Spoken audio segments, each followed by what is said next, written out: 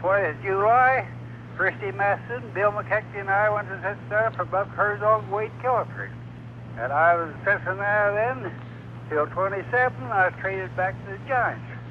Back there to 27, 28, and 29.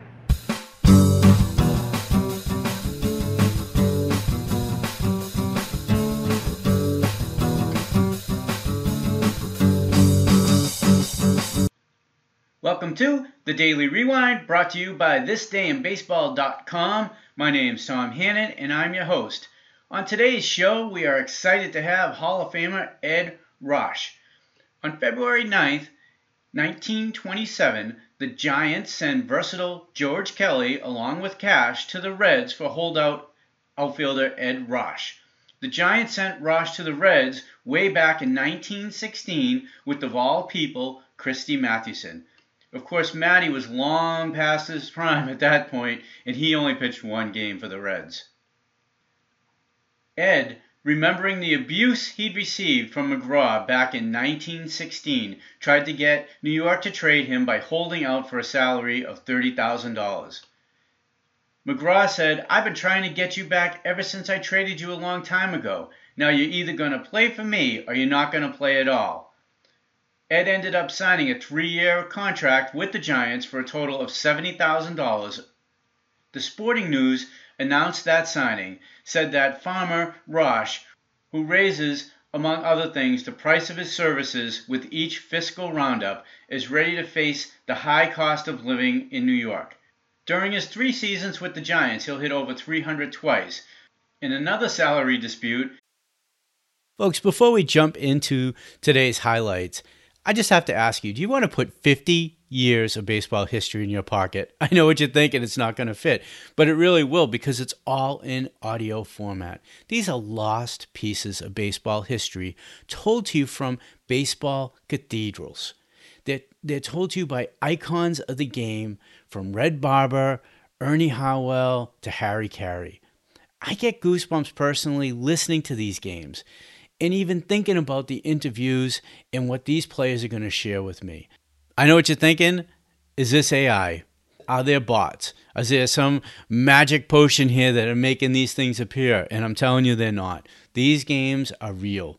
They were done by real people at that specific moment in time. All the iconic moments, the interviews, none of it's reproduced. None of it's AI. It's all real, but done, again, by real people. If you want to check them out, there's a free intro offer.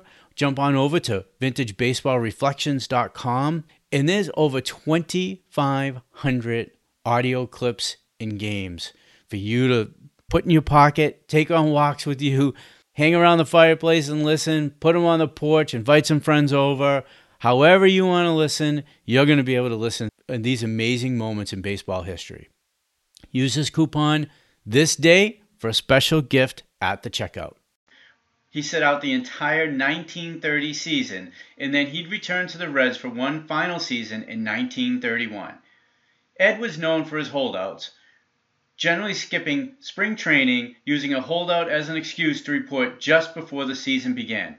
He felt he stayed in good enough shape hunting in the offseason and didn't need 6 weeks of spring training. All right, now let's get to Ed Roush.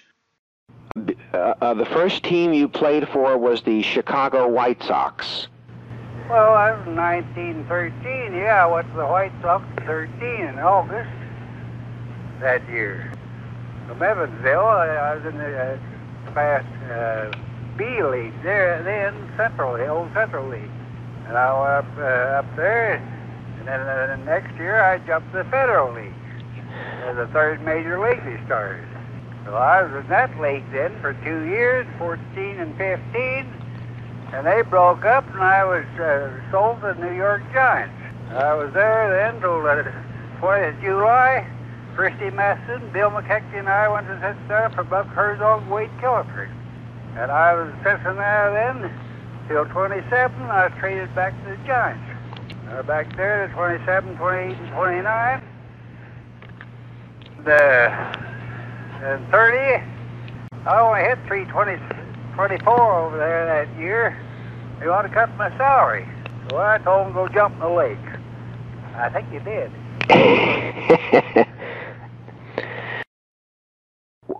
Mr. Roush, what made you decide to retire from baseball?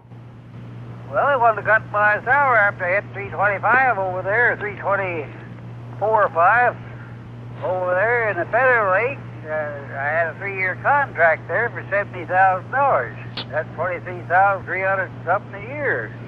Well, when it was out in 1930, and they wanted to cut my salary to $15,000. I told them to go jump the wage. I don't know if they did or not, but anyhow, I told them to.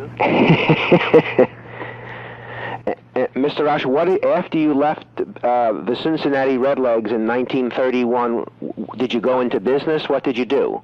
Nothing. I never went in any business in my life. I took care of my money and invested, and had to go out and go to work. The devil, these guys know today if they have to go out and go to work.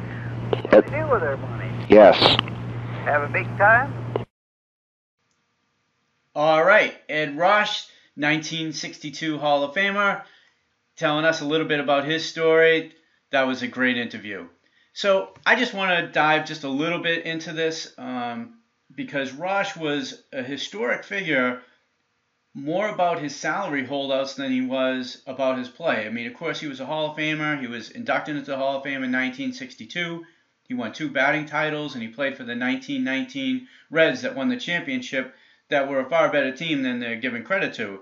But I hear all the time people talking about in the old days, players would play for the love of the game. And they watch Field of Dreams, and they watch the Joe Jackson character smelling his glove and saying he would have played for meal money. Well, that may have been true for some of them. And of course, they loved baseball, just like players love baseball today who play. I've watched Mookie Betts play for the last 6 years in Boston. Matter of fact, I was at his very first game in Fenway Park when he debuted. And he is a fantastic baseball player. He was a generational player. And for people to say that he is just greedy, that would be incorrect. I've watched him play. He plays for the love of the game too, but he's also playing for a business. And if you look at somebody like Ed and you look back on his history, he knew that baseball was a business, and this was back in 1920. He would not go to spring training. He held out. He held out and missed an entire season. And the fact is that baseball has always been a business, and the players got paid to play. Therefore, it was a business for them as well. So I want you to keep that in mind when you start thinking about players and what they've done throughout their careers. So just keep that in mind when you're thinking about players and you're thinking about the old times. And of course, we talk about the old time players a lot on This Day in Baseball, and we love them and we love their stories, and they have just such a rich tradition and a rich feeling about the game. But they were playing for money back then too, and they were holdouts back then, and there were salary disputes. So this situation, like that's just happened with the Red Sox and Mookie Betts, etc., it's not new.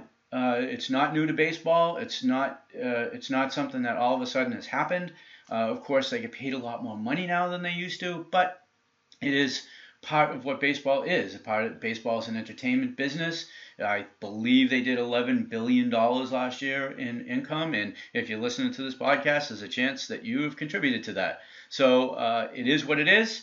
It's a big business, and players get paid a lot of money to play it right now, but it's not new, and I just want you to think about that. And if you want to research any of that, of course, you can go to thisdayinbaseball.com. We have a lot of articles about players and the historic salary disputes over time.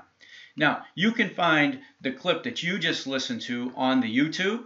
The channel that I found that clip was ORCO Development, and they have quite a few clips on there, actually, baseball player interviews. It's definitely worth checking out. And if you enjoyed listening about Ed, you can find out much more about Ed on thisdayinbaseball.com. So I'm going to ask you for 2 things, and it's the same 2 things I ask you for at the end of every show. Tell a friend about the show if you're enjoying it. The main way that a podcast grows is when someone tells a friend about the show. 70% of all new listeners come from somebody else telling them about the show. So you can share us on social media. You can tell a friend verbally. You can do an app like Swoop, where if you connect with all your friends, they can see what you're listening to, and they might be encouraged to listen to our show. And of course, please subscribe. When you subscribe, you're going to get to see all our new content when it comes out. It'll show up right in your feed, and it's a great way to know, because although we'd love to publish every day, we're working our way through it. And secondly, you can help us by sponsoring a page on thisdayinbaseball.com. If you go to Ed's page, you can go to McGraw, Mathewson, or any one of our other hundreds of thousands of pages on thisdayinbaseball.com. You can sponsor the page and share your special memory. It could be that you just love a player. Maybe you wrote a book about a player. Maybe you have a blog. Whatever it is, you can share that by sponsoring a page on thisdayinbaseball.com. Now that's it for today's show. I hope to see you at the ballpark. I'm out. Peace.